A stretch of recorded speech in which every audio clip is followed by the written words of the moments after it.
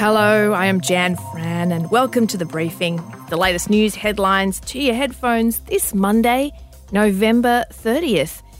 And today on The Briefing, Tom and I are going to meet a 25-year-old man who sued his $50 billion super fund over its failure to act on climate change. The whole industry has to look at their own policies and say, well, we might be liable as well. You know, our members could possibly sue us as well if our policies are the same. Yeah, he started suing his super fund at the age of 23. I can assure you I definitely wasn't doing that at 23. And spoiler alert, he won. So we're going to find out what actually made him sue and what it is that he got his fund to commit to.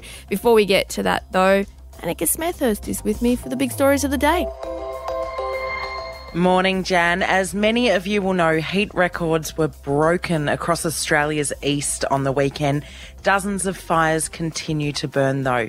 New South Wales, southeast Queensland, central Victoria, where I hail from, and South Australia sweltered through the first heat wave of the season this weekend. It was a scorcher. Sydney recorded its first back-to-back days of over 40 degrees in November since records began, and also it recorded its hottest November night on record. The temperature did not drop below 25, so if you couldn't sleep, that's why. A cool change came through yesterday, though, dropping from 35 degrees to 26 degrees in 20 minutes in Sydney. I was on Twitter on Sunday, and that's all anyone could talk about. The cool change, the southerly. It was very boring. I'm not going to complain about Canberra then, Jan. Look, the Weather Bureau's Rosemary Barr says firefighters in parts of Queensland and New South Wales will face another challenging day. Particularly inland and central northern parts of the country, so that's inland New South Wales, particularly in the north, and in southeast Queensland. The coastal areas can expect a little bit of relief during the early parts of the week. Yeah, and if you want to know how hot it got, the Weather Bureau says that Saturday records were 47.5 degrees in Mari in South Australia, 47.4 degrees in Roxbury Downs in South Australia. Woo, South Australia, hot for you. And 46.4 degrees in Birdsville in Queensland. That is kind of ridiculous. Look, in the meantime, the pandemic has had a big short-term impact on emissions. A dive in transport use saw emissions plunge to their lowest levels in 3 decades, since 1998, according to a federal government report which will be released today. That's it. We've cracked it. That's how you reduce emissions. Just do nothing. Don't catch public transport. Don't drive go to work. Lock down an entire city. We've done it. More than 2 million Australian workers went off the JobKeeper payment since the federal government reduced the wage subsidy at the end of September. Yes, so back in March, more than 3.6 million people were on the scheme. It paid around $70 billion in support in the first 6 months alone. And that number did drop to 1.5 million in the December quarter. Now, federal government says that it's a good sign of economic recovery. They forecast in the October federal budget that 2.2 million workers would still need to be on the subsidy, but it looks like only half that many people do, according to these latest figures. So it does seem to be a good sign. I think once we really look at the numbers, we'll work out whether there are people that have fallen through the cracks here, people who might still need to be on JobKeeper, but for whatever reason are no longer eligible. And if you take out Victoria, the rate of employment has recovered to be less than 1% below the level it was in March. Yeah, so things are, they're looking good. JobKeeper, which has been pared back and split into 2 tiers since starting in March, it's due to run till the end of March in 2021. So right now, singles get $815 a fortnight. That's going to drop, though, to $715 a fortnight between January and March next year. So if you are on the scheme, anticipate that. A testing blitz is continuing in Adelaide after revelations that an infected man left quarantine and went to a popular shopping centre. The man in his 30s is a student at Flinders University who'd come into contact with a confirmed case. He went to 7 different locations on Sunday, November 22. We've all been working really hard to get on top of it, so I'm disappointed about it. You have to stay in quarantine. That was the Chief Public Health Officer, Nicola Spurrier there. She's also pretty worried about a recent dip in the number of people getting tested for the virus in SA. From tomorrow, masks will be mandatory in all healthcare facilities. They've managed to get on top of the infections relatively okay, haven't they? Yeah, that last little outbreak recently scared everybody, but obviously somebody was telling a few porkies there and they managed to get on top of that one. Look, I know they're disappointed the number of testings down, but I'm always surprised how many people are still getting tested, Jan. Were you ever tested? Yes, I did get tested once because I had symptoms and I thought, look, I've got symptoms, I've got to get tested. And it was actually a very smooth process and I didn't have COVID. It once. I did not like it. Straight up the nose, did not enjoy it. But it's good to see people are still doing it. So get out and do it if you're sick. And the UK could start vaccinating against COVID-19 as early as next week, Jan. That is so early. I'm constantly surprised at the fact that a few months ago we didn't have a vaccine. Now there's news that the UK might be vaccinating citizens as early as next week. That's great. Good for them. This is according to a report by the Financial Times. By the way, they are reporting that people could get the Pfizer vaccine just hours after it is approved. And that could be, I stress the word could here, but it could be as early as December 7. Right now, the country is averaging more than 12,000 cases a day. Let that sink in for a minute. In response, from Thursday, it's rolling out a new tiered system to allow localised lockdowns. Yeah, overnight Foreign Secretary Dominic Raab was asked whether the country could face a third wave early next year if the rules are not followed. Well, there's a risk of that if we don't get the balance right. Well, there you go. There is always a risk of that if you don't get the balance right. So hopefully they get the balance right and they also get the vaccine. If they do, they'll be the first Western country to basically give the jab a green light. 3 vaccines are edging towards the finish line. Pfizer, Moderna, AstraZeneca. You might have heard those terms. They're the different companies that are producing vaccines that are looking good. We've signed up to the AstraZeneca vaccine. So we're going to have to, I guess, hear news in the next few months as to where that is. All right, Annika, you're jumping out. Tom's back in. We're going to talk millennials suing super funds.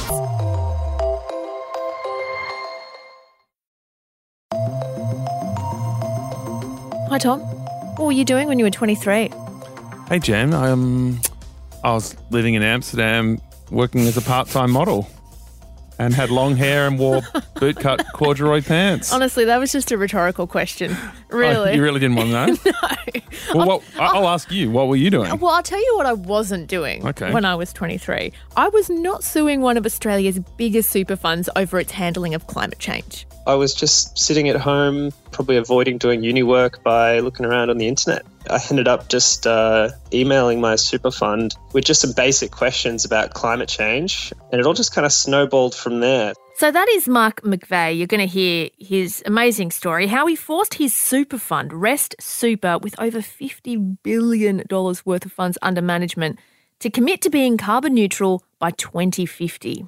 Yeah, his story is part of a much bigger movement of shareholders, investors, consumers, forcing companies to commit to stronger action on climate change. Yeah, Mark is with us now. Mark, tell us how your case came about. Yeah, so I guess it happened in small steps. So when Rest didn't really send me anything that I was really chasing, they weren't giving the information I wanted, I kind of talked to some people and they kind of referred me on to other people. And there's kind of a few steps there where we tried to, talk to the regulator and see if they could help me. And in the end, I wasn't getting anywhere. And so legal action was really the only way forward. Why do this, Mark? Why actually pursue this through the court? What was driving you? To be honest, I think it was mostly stubbornness. I didn't like getting told no. I kind of thought that the information that I was requesting, I was kind of entitled to as a member of Rest. It was a point of meaningful change that could really do something. And I guess in Australia, where there isn't a lot of push from the government or, there isn't a lot of voluntary push either with a lot of climate change in these kind of areas. So it was something that was novel and could actually make some change. And what do you hope to happen by doing this? I wanted to push Rest to make some more, progressive policies and actually take climate change risk into account. And I guess the idea was the general impact on the wider industry as well. Seeing this case against Rest, the whole industry has to look at their own policies and say, well, we might be liable as well. Our members could possibly sue us as well if our policies are the same. So, yeah, there was that idea that the whole industry will have to change. So why did you settle the case out of court, Mark? Because you spoke there about, pushing other companies to take stronger action on climate change. If you went to the court and you won, you would have set a legal precedent that would force those other super funds to do more. So why did you settle? Yeah, so Rest came to us with a settlement offer, I think, on the 11th hour, like the day before the trial.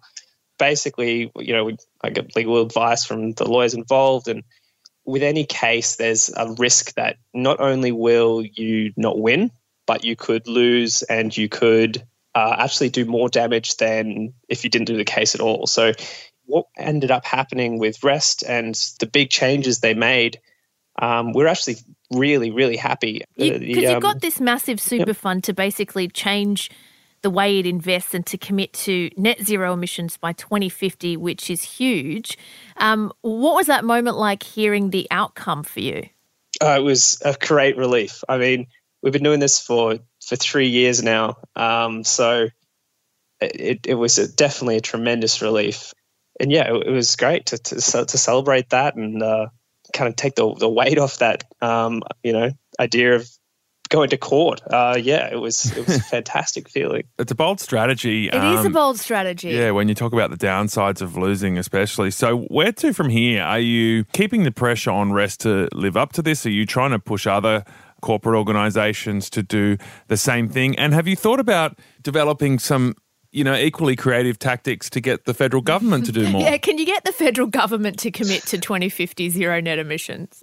Yeah, look, I think the big place for pressure in Australia at the moment, when government is not doing much and everyone's kind of given up on trying to get the government to do things, is to focus on the financial institutions, your banks, your insurance, your superannuation, and that's where I'm going to be spending my time and my campaigning. That was Mark McVeigh, a millennial hero. Hero of all the millennials. Yeah. Interesting that part of his motivation, I guess, was disappointment in the federal government's climate policy ambitions, or perhaps lack thereof. They haven't committed to a net zero emissions target by 2050. We are one of the only developed countries not to do that. The EU has, the UK has, NZ, Korea, Japan, even the incoming US administration has. China has committed to carbon neutral by 2060. So we're lagging behind a little bit there, government-wise. Yeah, so that's why we're looking at what super funds and other businesses can do in this briefing topic. Alongside what happened with Mark and his super fund, a number of other super funds have committed to achieving net zero carbon emissions in their investment portfolios. Yeah, HESTA that's the super fund for the health and community sector workers. They committed in June. UniSuper, that's the industry fund for uni workers, they committed in September. Cbus, the construction and mining industry super, also committed to those targets last month.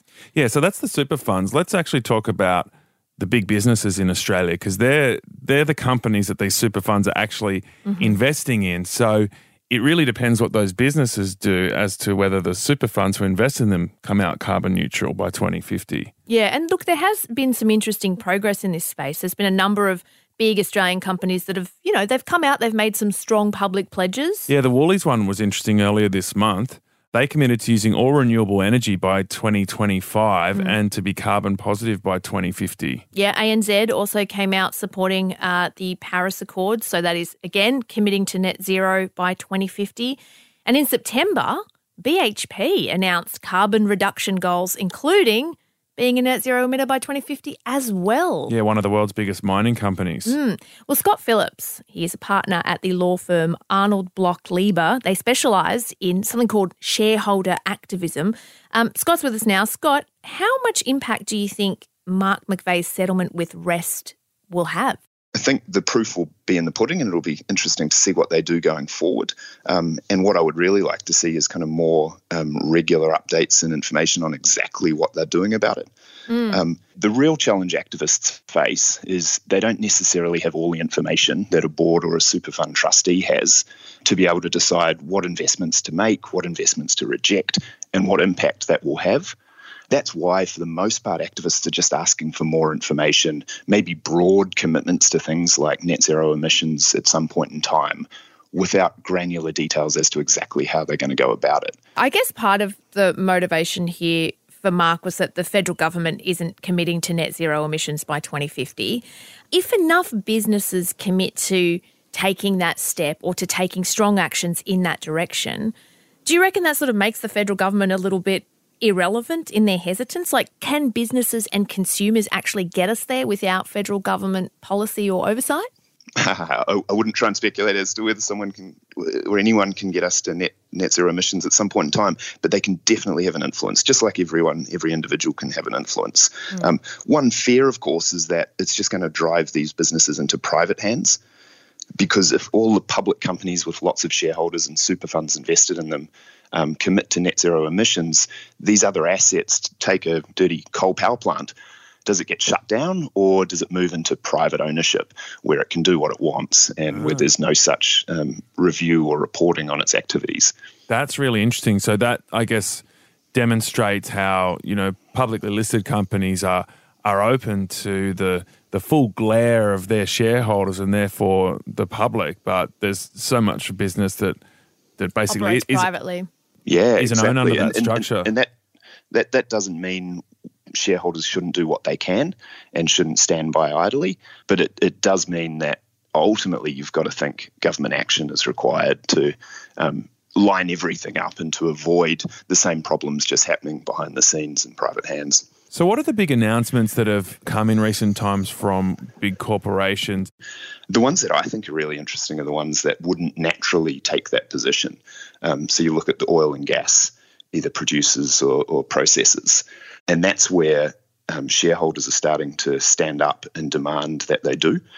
So at the annual general meeting this year of a company called Santos, which is one of Australia's biggest oil and gas producers, there were some resolutions put by shareholders for a vote of all the other shareholders, essentially saying that they don't want Santos to be lobbying the government in a way that's inconsistent with the Paris Climate Accord. Do you think this is just something that we're just going to see more and more of in the coming years and decades? No question. Yeah, absolutely no question. We're behind in Australia. The US is a few years ahead of us, and in the US it's constant. It's hard to see an AGM in the US of a major company that has kind of climate impact without a resolution of this kind being put to the meeting, and I think it's going to follow here. Is there a chance that we are sort of getting PR spin from these companies? And it sounds good, but you've got someone who digs up tons of minerals from the ground, big coal mining companies saying the right things, but still having a really negative impact on our carbon emissions. Yeah, that's interesting, isn't it, Tom? And definitely, because if you think about what a company is and what the board's obligation to shareholders is, it's to essentially maximise profits, maximise returns for shareholders.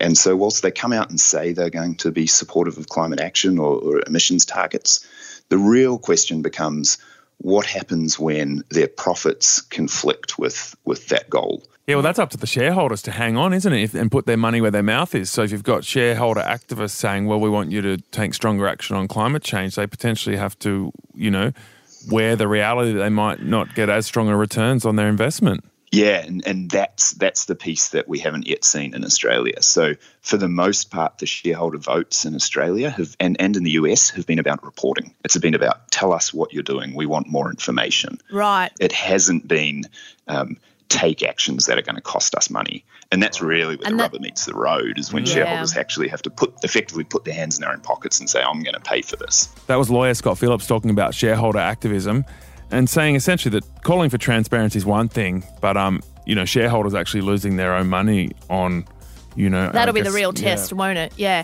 And look, we are all shareholders to some extent. If we're getting paid super, we're shareholders in those super funds. So if you feel like you want to put any pressure on super funds, one of the things that you can do is write to them, and the other one is just think about what it is that they're investing in. So maybe think of a super fund that might be investing in renewables and head in that direction. Well, you can actually choose which individual companies you invest in through your super. So you can call your super fund and get that capability to choose which companies, and you can choose companies that you think are doing the right thing. I think it was also interesting in Scott's interview there that he was sort of optimistic and skeptical that it's easy to make these pledges, but actually ascertaining whether they get there is a lot harder. But I imagine that getting these companies to say responsible things is heading in the right direction to them hopefully doing responsible things. It's a good first step, but it's still a first step. There's a lot of other steps that have to happen in order to reach those ambitious targets. All right, that is it for our show today. Tomorrow, we're going to take a look at the delivery drivers dying for your dinner. 5 delivery drivers have died on our roads in the last 2 months. We're going to find out what is going on there and what can be done about it. That is tomorrow. As always, if you like the show, make sure you tell a mate. Tell whoever you want to tell about the show. We'd love to hear from you, and we'd love to hear from new listeners as well. But otherwise, catch you tomorrow.